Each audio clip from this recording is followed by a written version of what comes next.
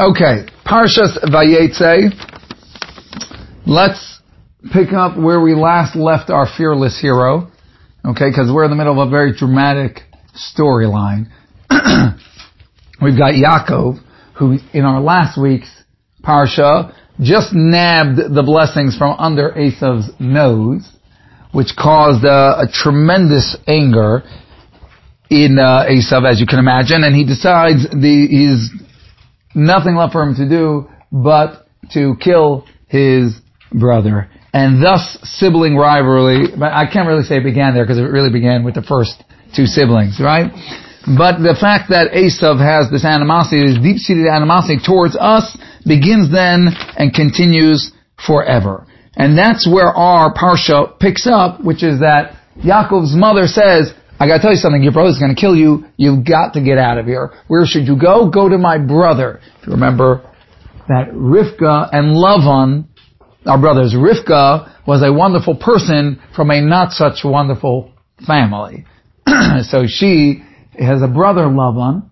That's, if you remember back, Eliezer went to go find Rivka. A lot of that conversation that takes place in that parsha was with her brother.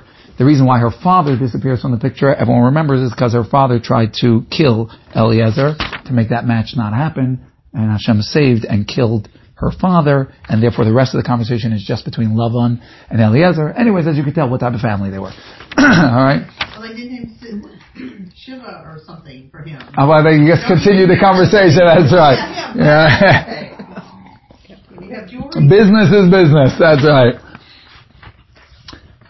So Yaakov is sent to go find safety at in Lavan's home. Let's read a little bit what occurs, because this is a very famous event, very well known, oft referenced, and they even made a toy made out of it. So it's important to know this, okay?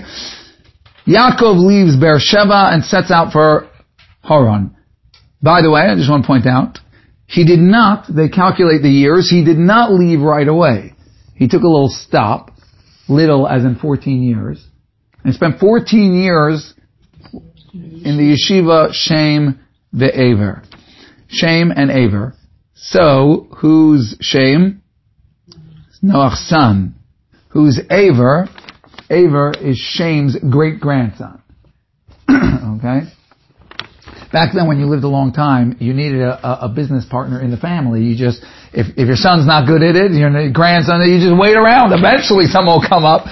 And so his great-grandson ends up being his partner in this yeshiva. And they have where they would study, and we're not going to go into the conversation which comes up every time we bring this up, which is what were they studying? The answer is they were studying the Torah. The Torah in its physical form, which is accessible to all of us, was given at Sinai.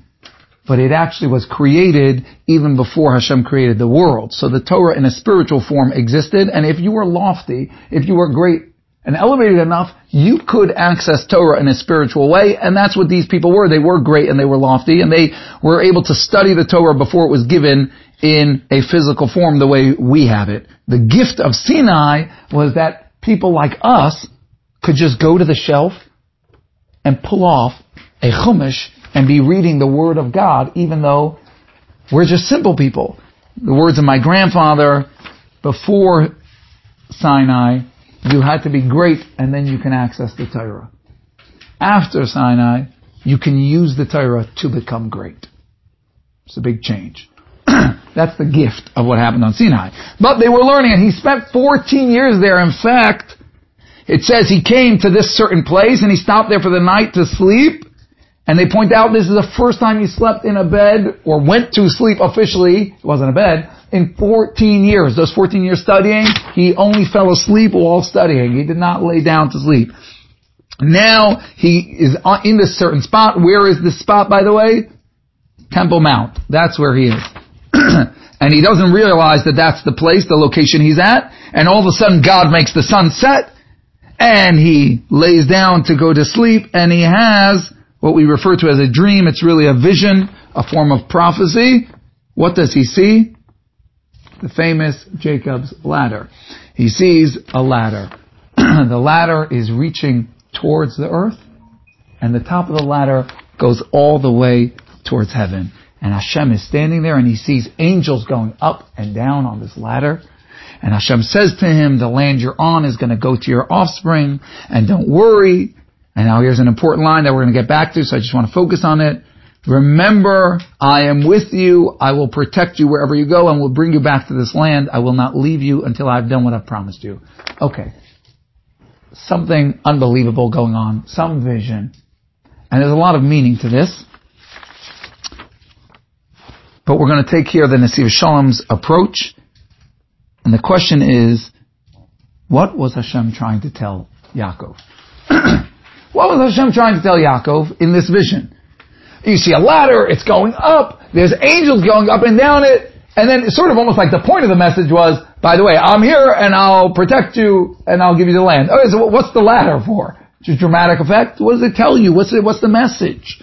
And as well, why is that message, whatever it is that Hashem is trying to communicate, why is that relevant right now?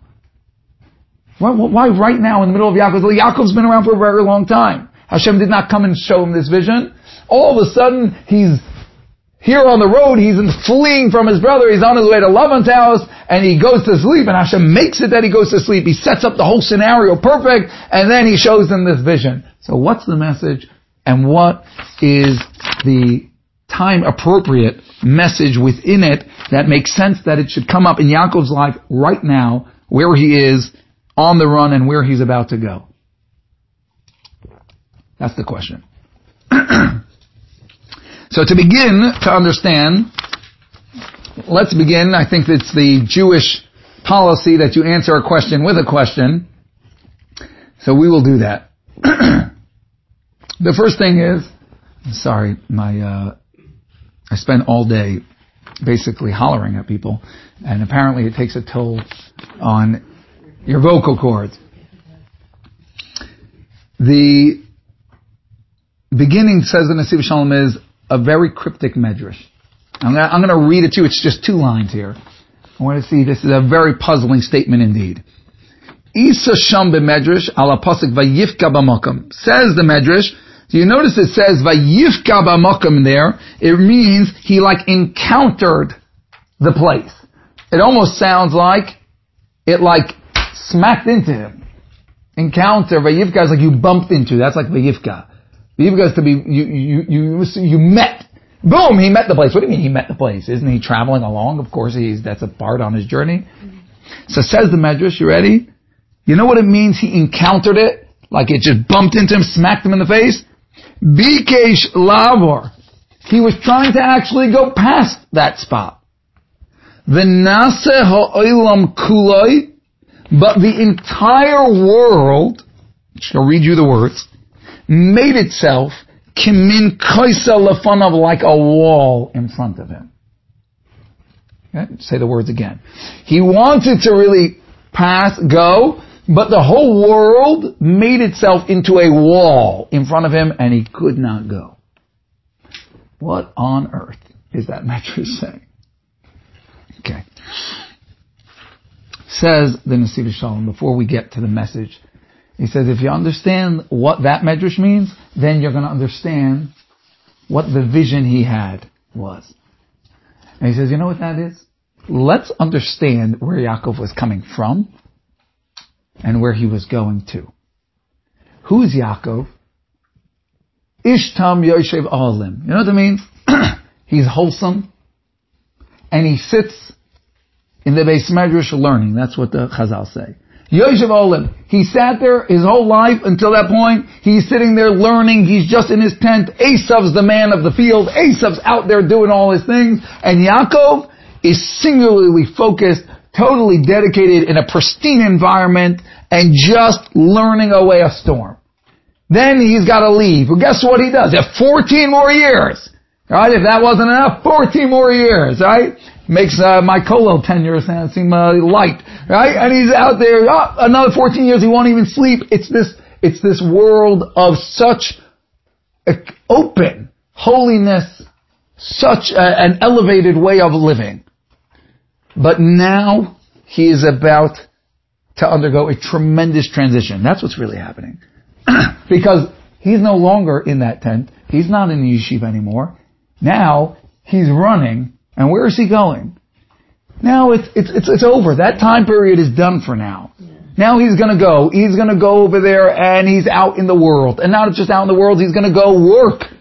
For 11, 14 years he's gonna be a shepherd. It's time to, and then he's gonna get married. He's gonna start having kids. He's out in regular, good old life. That's the life that we're more familiar with. Add to that, not just good old life, the life with Lavan. He's going out into the world, which also means face to face with all the people and all the crookedness and all the immorality and all the wrong that's out there. This ain't your little tent anymore. He's not going to be in Kansas anymore. For us Southerners, put in our terminology.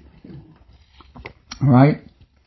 So he says that obviously we don't understand Yaakov. These people were so great. We can't even think that we can understand a moment of their life. But the message, says the Nesiv Shalom, that is being expressed in the story of Yaakov is a sense of confusion, which is as follows.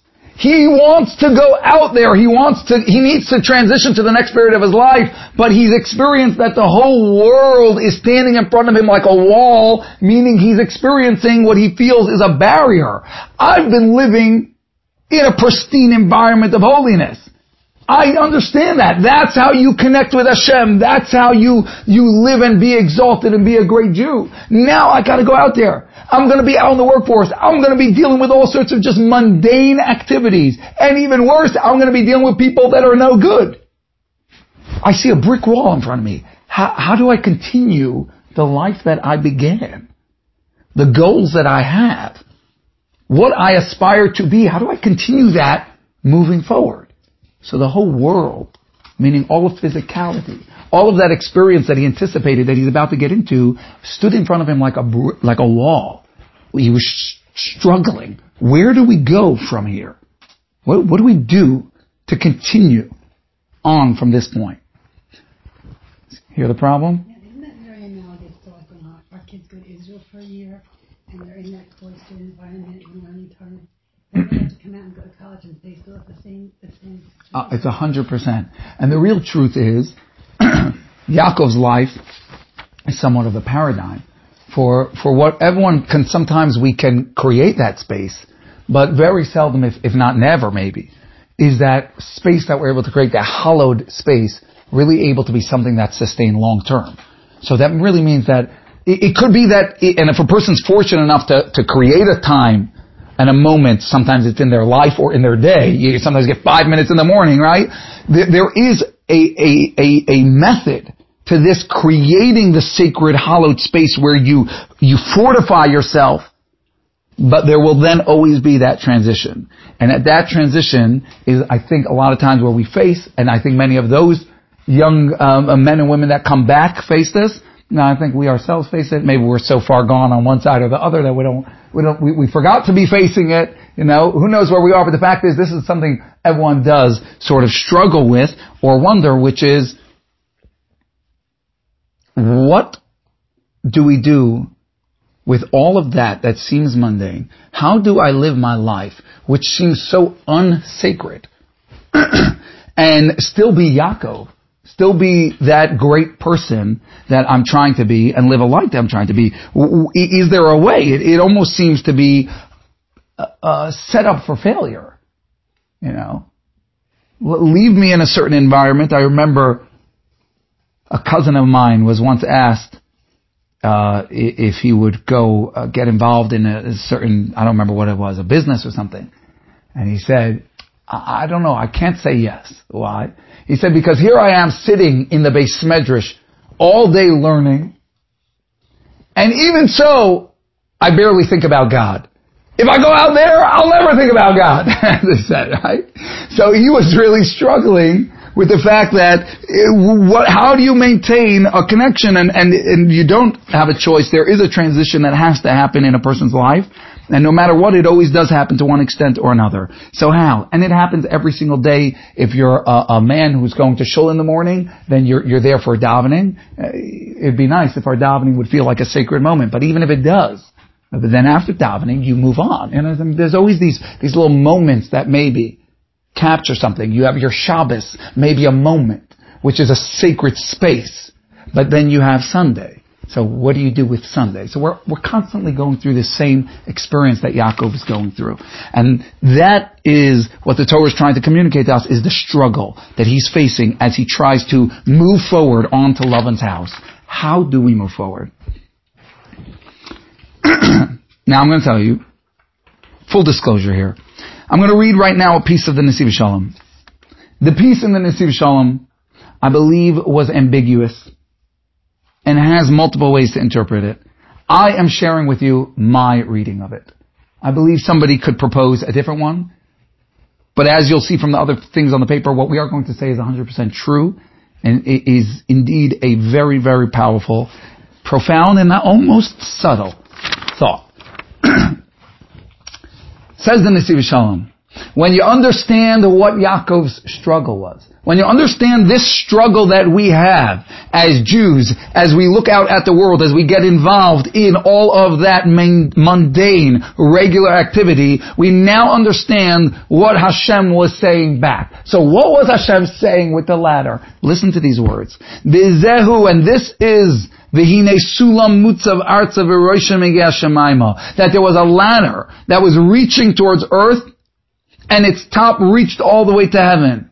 What does that mean? What was Hashem saying? Kedeisa b'Torahs avos, like I know from my own rabbis, he says, she'inyan hasulam moire al kiviyos ha'avoido shel Yehudi ba'olamai b'inyonei olam hazeh.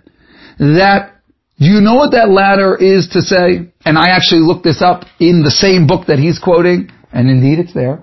He's telling the truth. That, do you know what that ladder represents? That ladder represents a person establishing his service to God, his dedication to Hashem, and to striving towards Hashem within all of that he lives through in this world. Let's just flesh it out. He's going to continue, okay? Here's the words. You ready? She Yehudi Yemotzei Tamed. Do you know what that ladder represents? That ladder represents, here on earth, we gotta reach heaven. There's Hashem. How do we connect the two? Here's the ladder, that goes up. Here's the ladder that connects a person to heaven, to Hashem.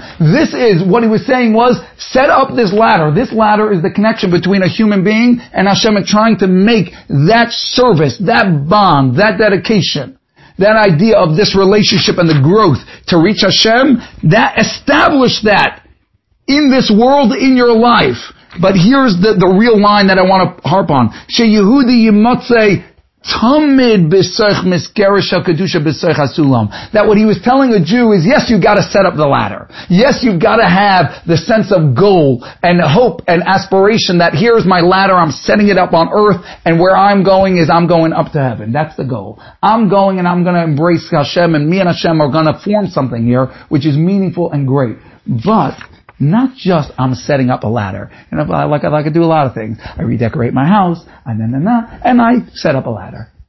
Wasn't the vision. The vision was only a ladder, which he says means as follows. That the Jew sets a framework for his life. That the Jewish person and individual sets a framework for their life, that they are always to be found within this ladder, within this goal and aspiration of what their life is all about. Sheyala, listen to the words. Sheyala darga basar darga ad roisha megeh shamayma.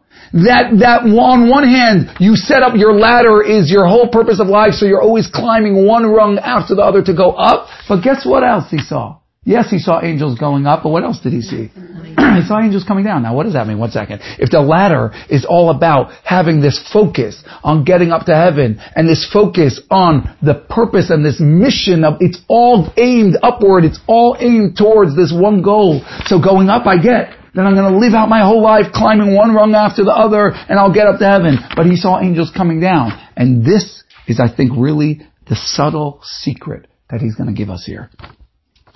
Ach gam b'yiridasai. No, but even in the going down, yire lehishoer b'soich gevul ha'kedusha. A person needs to make sure that they remain within that framework of that divine service, of that holy journey on their ladder. Maybe I'm going up, maybe I'm having a setback and I'm going down, but never do I get off the ladder. Hear that? Never do I lose my sense of direction of what I'm living for and towards. So there's up and there's down. But shelo yipol achutza min hamesgera shel kedusha. He makes sure, a person, and this is the secret, is to make sure we don't fall off and out of that framework so that we're just floating off yonder. So the world, yes, it's pulling. The world is pulling. The world is pulling. And you may go have a moment where you're climbing and you feel like you're really surging ahead, and you may have a moment that you feel like you're being pulled back. But never derailed from your mission and your goal and your aspirations.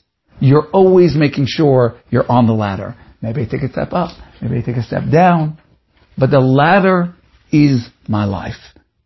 You hear this is like subtle, I think, right? But you're failing anyways. There's such a huge difference. I really think there's like a tremendous secret he's telling us right here. There's a difference between failing and being and there's like, I'm failing on the ladder. Yeah, I'm on the bottom of my ladder. But I still have my ladder. I'm still holding on. And what does that mean? It really means is that focus, that idea of knowing what the framework of your life truly is. The framework of my life is this ladder. The framework of my life is me trying to be this great individual and connecting with Hashem. That's the framework. That's the goggles. That's the glasses by which I see all of life. Okay? That is the rubric. This is it's a broad vision which allows a person to look at everything through a certain lens, which is what part of this is this in my ladder, in my journey? Where does this fit in my journey up, maybe even down, but somewhere on my ladder? Where is this as part of why I'm really here, what I live for and towards? You hear this? I really think this is a big thing. Okay?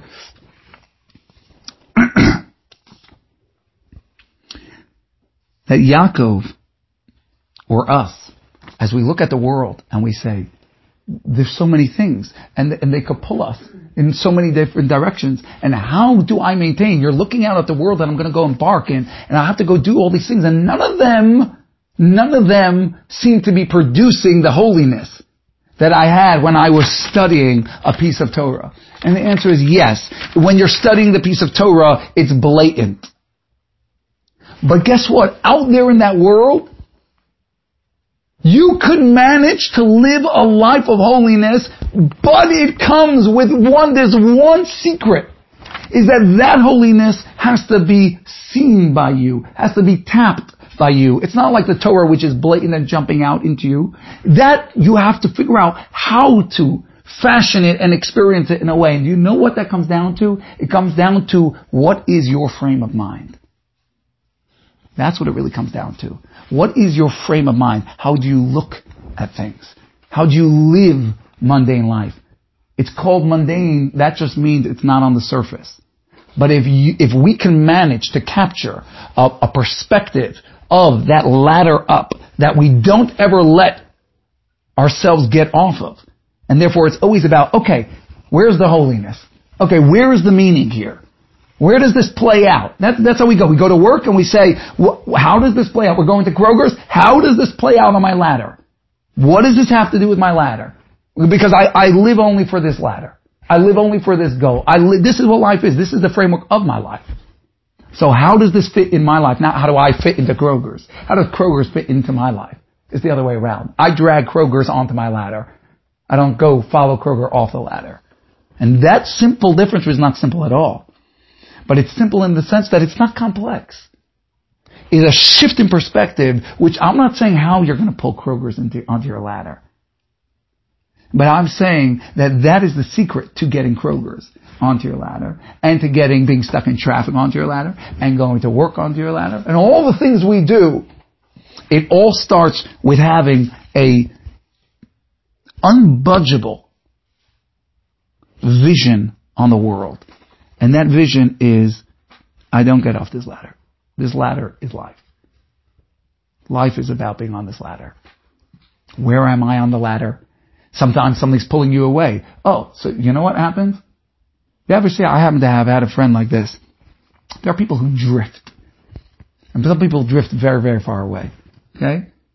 That's a very different experience than somebody who's noting, oh, I'm getting knocked down. I just got knocked down two rungs, right? Oh, now I'm a rock bottom on my connection with Hashem, my service. That's a whole different game.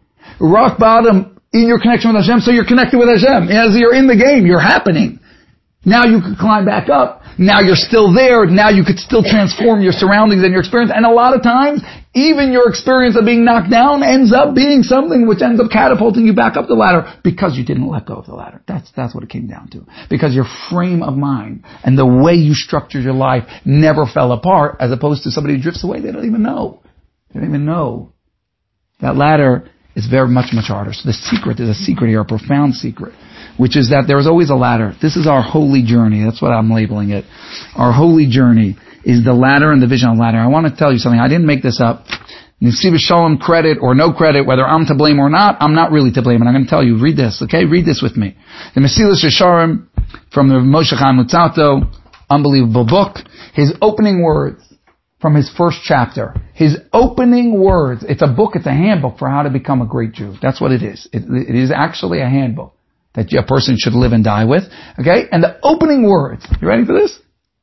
Yesod HaChadesh, the foundation of piety and the root of perfect service of God. Okay, that's quite an introduction, right? I'm going to give you the foundation to piety and the root, the bedrock of becoming perfect in your service of God. What is it? Is for man to clarify and come to realize as truth what is his obligation in this world and to what he needs to direct his gaze and his aspiration in all that he toils all the days of his life. You know what the secret is? Keeping your eyes set on what you're trying to get to. That's the secret. That's the life-altering secret? Yes! Because if you gain that vision, if you gain that sense of that far-sighted goal, the sense of mission to your existence, then everything gets pulled into that. I'm just going to read you one more line on the second side of the page here. It's also the same author in a different book. And he writes here, the root of service to God, behold, the root of all matters of service is that man should always turn to his Creator. And he should realize that he was created only to cling and to bond with his Creator. And therefore the whole mission in this world is to get rid of the evil inclination and to rise up and reconnect with Hashem. So he should conduct all of his actions to reach this purpose and not veer away from it. So what does it come from? What does it come from? Of course nobody's perfect. The Derech Hashem is not a fool. He doesn't mean, and then you'll do everything perfectly. That's it, you did it. How do you like that? It was that simple. No, he's saying is the whole secret to getting there, the secret to slowly growing and becoming that great starts with a clarity and a sense of establishment for oneself. How do I look at the world around me?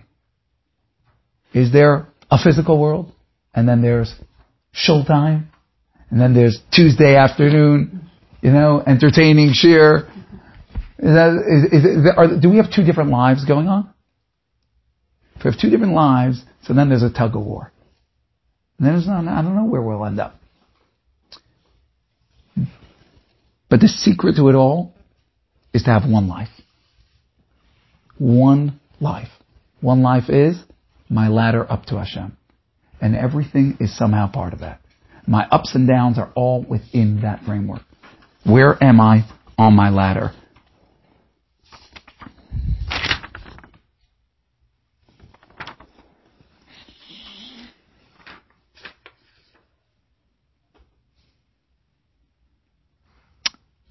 Okay.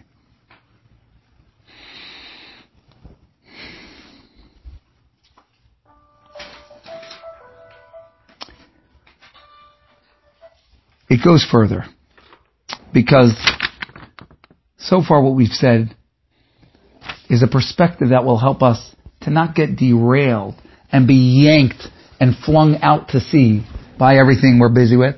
Yaakov's going to go, he's going to work as a shepherd. It's a question of, where am I on my ladder? So you keep yourself focused, you keep yourself in the game, and you keep yourself growing, and you never let yourself get knocked off course. I view it as sort of like the GPS, move. Your GPS. You take the wrong turn. So you have two options. One is the one that you would never do. Well, I made the wrong turn. Turn it off. Right? Nobody's going to do that. You don't turn it off. What you do is, it says, redirecting. Fine. So it'll take another right, take another left. But the point is, you make sure that the destination is the right destination and that you keep your eye on the GPS. How do we keep going on this journey? That's the idea of staying on this. You don't let yourself get knocked off course to end up drifting abroad. However, it really goes far deeper. Because this is the real transformation that happens. Once we start to operate with a perspective of, this is the framework of life. This is what life's all about. I'm not losing my focus. Then we really hit a second realization. So firstly, the popcorn's not going to derail me. I won't get sucked into that bowl of popcorn. I'm not. Okay? Thankfully, it's not a struggle. I don't think most of us get swept away by a bowl of popcorn, right? But I'm not getting lost there. But now here comes the next step. For 1 second. Life really is all about that ladder. It really is, isn't it? So what on earth is that popcorn doing there?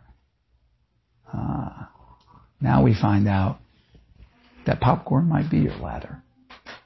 Read with me. Before you write me off as crazy, I will prove my point.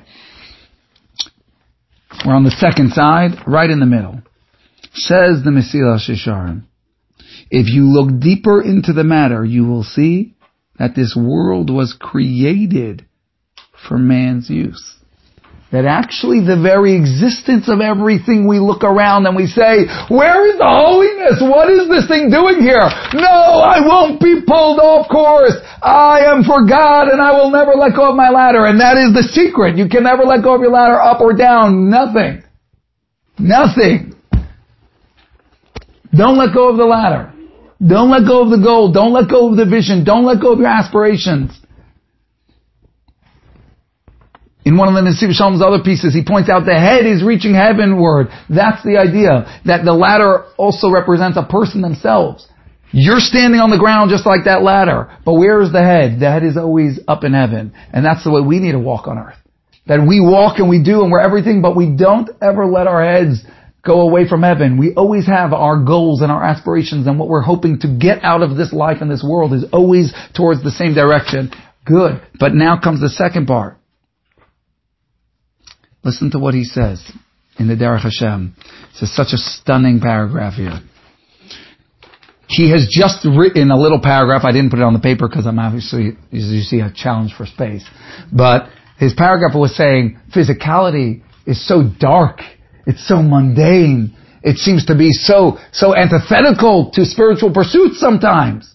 Sometimes it seems like it derails a person, and then he goes on as follows. God's design, however, is very deep. And he arranged things so that even though man must be immersed in the physical, he is able to rise to perfection through his worldly activities and the physical world itself. Not despite, but through those very actions. And listen to this. It is precisely through these that he attains a pure and lofty state. It is therefore his very lowliness that elevates him. For when he transforms darkness into light and deathly shadow into sparkling brilliance, he personally earns for himself unparalleled excellence and glory. I want to read that one more time just because I like it so much. Okay, I want to read that last sentence. It is therefore his very lowliness that elevates him. For when he transforms darkness into light and deathly shadow into sparkling brilliance, he personally earns for himself unparalleled excellence and glory. That the sense of we have a ladder to climb, and then we look at the world around us, and we say, oh, it's the enemy. Well, enemy is not the right word. Perhaps a challenge is there, But know that everything you're looking at is actually there for you to transform into light and sparkling brilliance, and it is by that very activity itself, when done right, when done with that vision of the ladder, when you say, I'm not getting dragged into work. How do I drag work to Hashem? How do I drag that thing onto this ladder with me? I'll carry the whole kit and caboodle. It's all coming up with me. And you figure out how to keep everything within your frame of reference, within what you want the picture to look like. Then what actually happens is you start to realize that all those things that are in our life, those are actually the ticket to the next step up the ladder. They're not there by accident. But the way we interact with those things, the way we eat, and the way it's like I was telling some people, we need to know how to watch football like a Jew. Now, I kid you not. There's a way to watch football like a Jew. You figure out, and we'll read the next paragraph in a second. But we figure out, we don't ask ourselves, we don't let ourselves, we can watch football, it's not about the watching football, not watching football. But do we end up in the game, or do we say, how do we bring this game to us? And that's the difference. And it all comes from that sense and that establishing within ourselves that vision, that purpose, like he said, to have clear and to realize as truth what is our purpose in this world and what are we directing our gaze and our aspirations. Then everything starts to get enveloped by that atmosphere. And listen to the next paragraph. He gives us a little direction here. You know how you do this? You know how you develop the King Midas' touch to be able to go out there and be a shepherd for 14 years and then end the 14 years and Lavan comes to Yaakov and says, what are you doing? Leaving, right? And Yaakov turns to him and says that for 14 years I didn't even let myself sleep so that you shouldn't lose a dime because of me. Here he is talking to the guy who cheated him for 14 years straight. And he says, but you should know that I never deviated from doing what was right while being a shepherd. With that one statement, Yaakov told us a world of how he lived out there as a shepherd with Lavan and yet walked away as the great Yaakov who could go battle an angel and win. Because you think I'm just watching sheep? I'm watching sheep like a Jew. I'm watching sheep with a vision on how to become great. So you're cheating me and I'm doing this work, but I'm doing it with such integrity. Because the question is not work. I brought the work into my life. How does that work play out in a meaningful way on my ladder? The answer is don't deviate from integrity. Just because he cheated you doesn't mean you cheat back.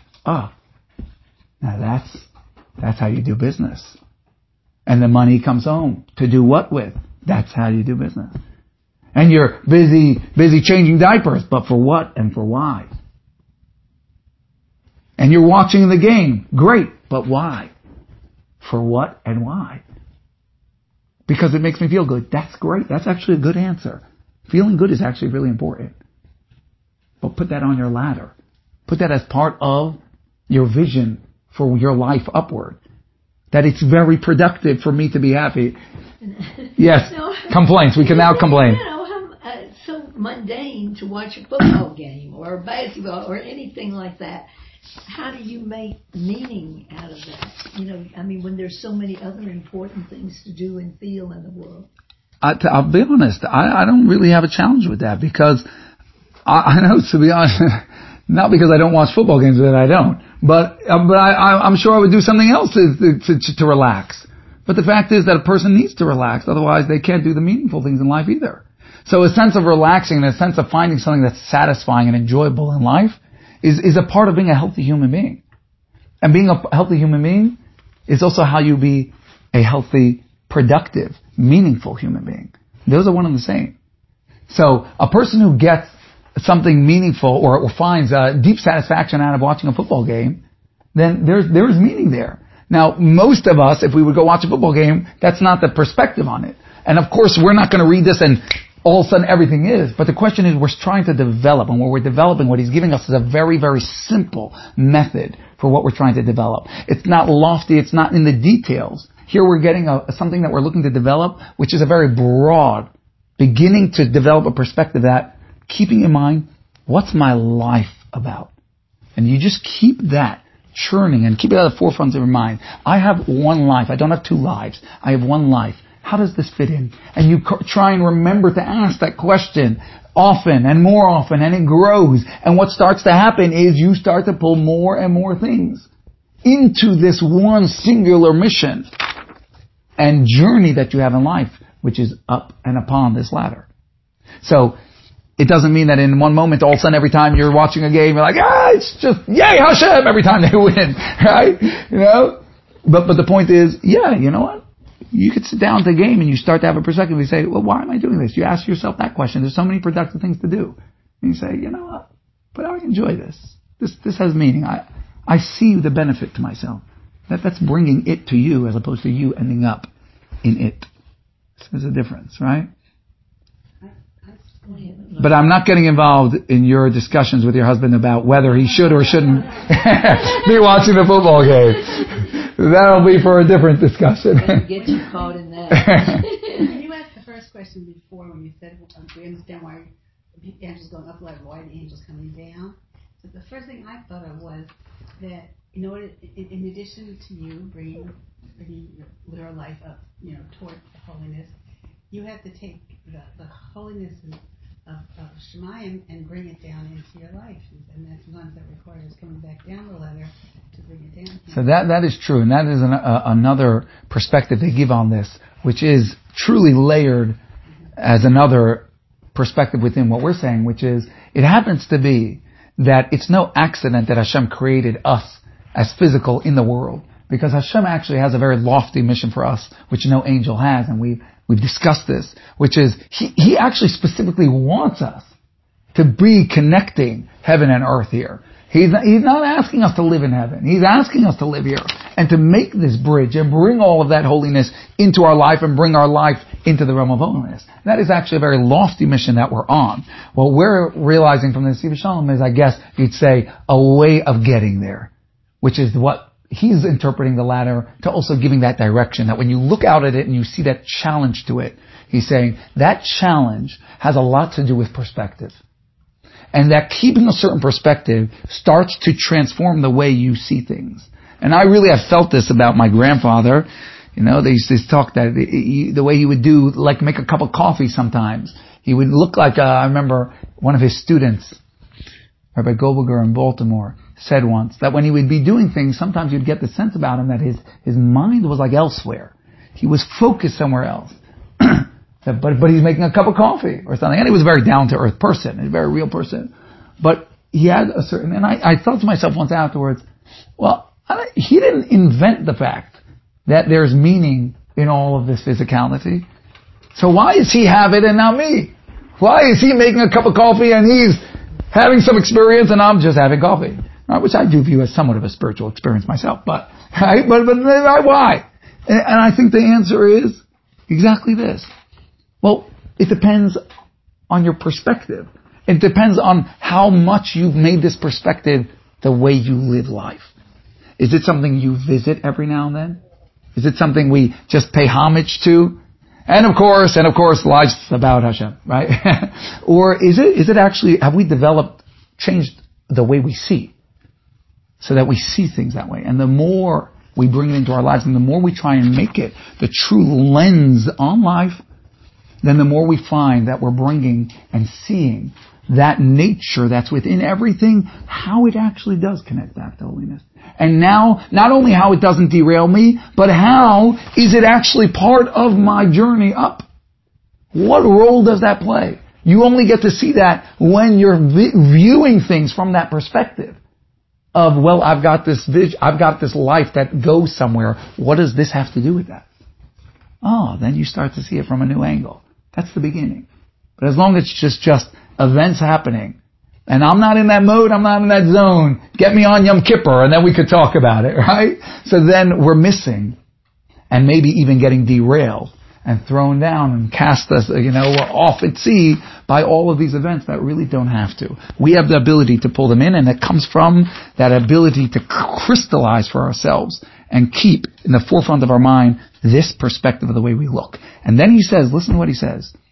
You could transform. All of a sudden, your popcorn is becoming something holy, and all of a sudden your work is becoming something holy. He says this is a result of the fact that God arranged and circumscribed the ways in which man should make use of the world and its creatures according to their intended purpose. You know how to do it? You know the secret to interacting with the world? When you have this sense of how does the world fit onto my ladder, onto my mission, onto my journey, then you realize Hashem gave unbelievable advice. He gave direction of how to interact with the world. What's allowed, what's not allowed. And then, not just what's allowed and what's not allowed, but what is the type of intention that will help a person grow while they're engaged in the world. When man abides by the limits, arrangements, and intentions ordained by the Creator, then the mundane activities themselves become acts of perfection. Through them, man can incorporate, listen to these words.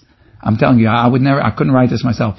Through them, man can incorporate in himself perfection and excellence and thus raise himself high above his previous lowly state. And elsewhere he writes, a person can tap into holiness from a physical activity when done right, the same as when doing a mitzvah.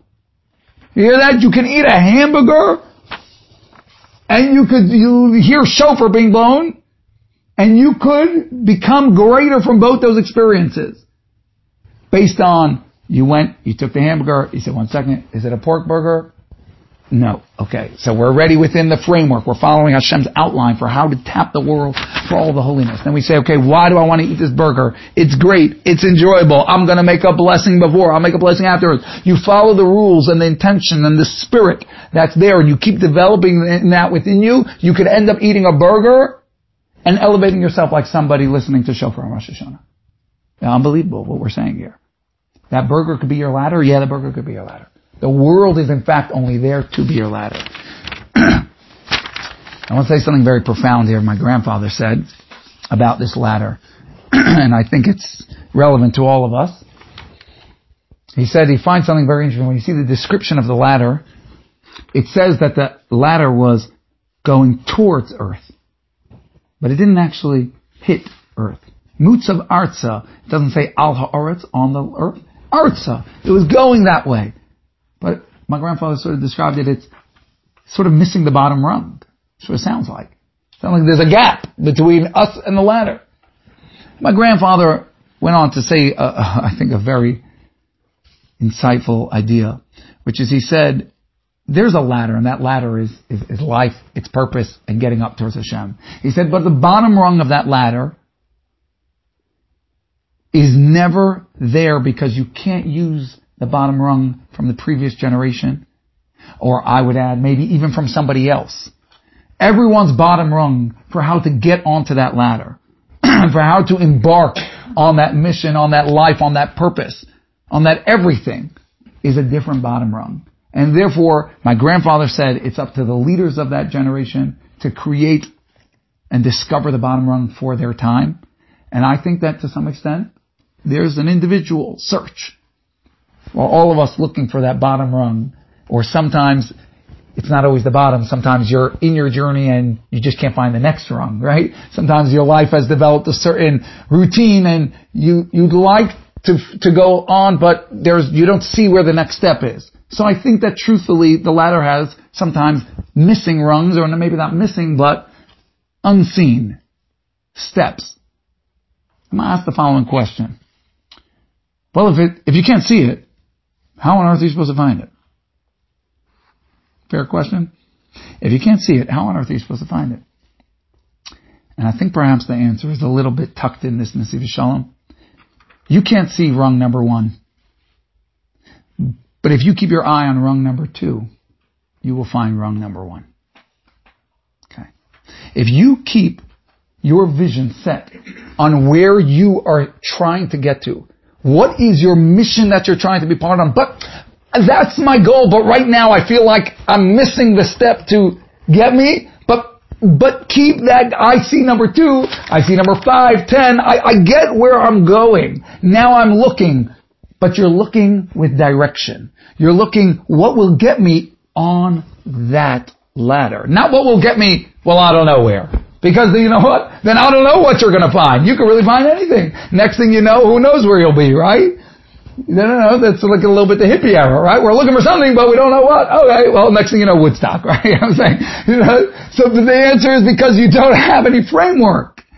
This framework of purpose and mission is actually the secret, but it's even the secret for when you lose your footing and you say, I don't know what the next step is, but do you know where you're going? Do you see heaven? Do you see Hashem? Do you see all those rungs that you haven't yet hit, but you want to? Okay, so then keep looking, and then you will discover, I found something that seems to be taking me towards rung 2. That's probably rung number 1 you're on. So there's a secret, which is for the steps that we're looking for, and sometimes we haven't found.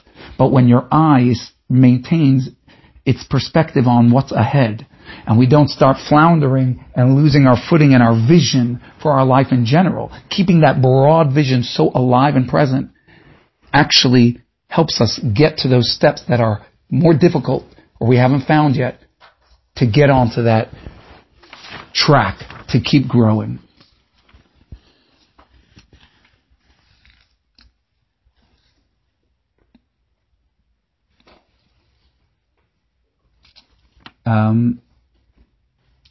I'll tell you a great story. I admit that it has maybe a little bit of a loose connection, but it's such a great story. I said I'm going to say it no matter what. It's a little bit of an example of recognizing that life, the events in life are perhaps part of the ladder, part of your mission, part of your purpose, and you don't always recognize it. And somebody told me, he said they were trying to get all their kids out to the car one day. This is back in New York, and there's alternate side parking. So if you've ever been there, you know that every New Yorker is mostly stressed and rude because of alternate side parking, right? Because on any given day, it may be the wrong day, and you need to jump out and run out there and get your car before they give you the ticket. And they're pretty vicious with tickets, and sure enough, he's schlepping the kids, come on, and he sees across the street the cop come to his car, and he's right there. The cop puts a ticket on his car and says, "Good morning." So he said he's walking to the car and he's livid. What type of person gives a ticket when you can see me, right? So this is the world, right? It's sweeping him away. Of course, it would, right? And as he gets to the ticket, he grabs it and he's so angry, he thinks to himself, my kids are with me. Kids are with me. What is this ticket? $45? I want my kids to know that we can handle a ticket that we didn't want. I want my kids to know that those things are not worth getting upset. So what's he doing? What's happening right here? He's got this event, which seems so random. It's going to sweep him away into being furious, right? But he has a life. And he's got a vision to his life and a mission in his life. And a big part of that is raising his kids to be good human beings. And he says, no. How's this ticket play out in my life? Not how do I end up with my life living in the ticket. How do I make this ticket? Where does this ticket in my actual life? I decide what my life's about. And my life has a lot more meaningful things than being angry about $45. What's my life really about? It's about much greater things. Serving Hashem. Part of that is raising your kids, right? I'm a role model. I need to role model right now. How we deal with a little bump and we're okay. And he took the breaths and he calms himself and he feels totally okay, we're okay. And he gets in the car. And as children are wont to do and ask the perfect questions at the perfectly inconvenient time, his son goes, Daddy, are you upset? No, I'm not, right? But he said, he had really calmed himself and he said, well, I was. He said, I was. But I'm not. Because a ticket is not worth getting upset over. Okay. He did his part, right? He brought the ticket into his life.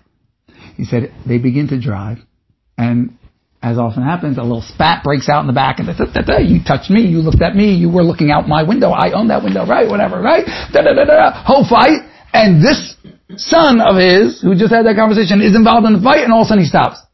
And he says, you know what? It's not worth getting upset over. The son. The son said. Stops, says, it's not worth getting upset over. He said, at that moment, he said, I was soaring. He said, it was worth every dime of those $45. I would pay them to give me that ticket to have that experience again. What happened? It was such mundane life, wasn't it? But now he would pay to redo it. Because when you realize that life is not mundane, it's part of your holy journey. That's what it's doing there. It is actually part of your ladder. And you figure out how to bring it to you. You don't follow it. You bring it into your life that you want to live. Then all of a sudden you start to recognize what role it can play. And he was fortunate enough that Hashem showed him how it played out so instantaneously so that he was able to celebrate it. But I think it's a lesson for all of us to recognize that the vision and the perspective is all the challenges and all the ups and downs and all the physicality and all that looks holy and all that does not. The question is, what is our life about?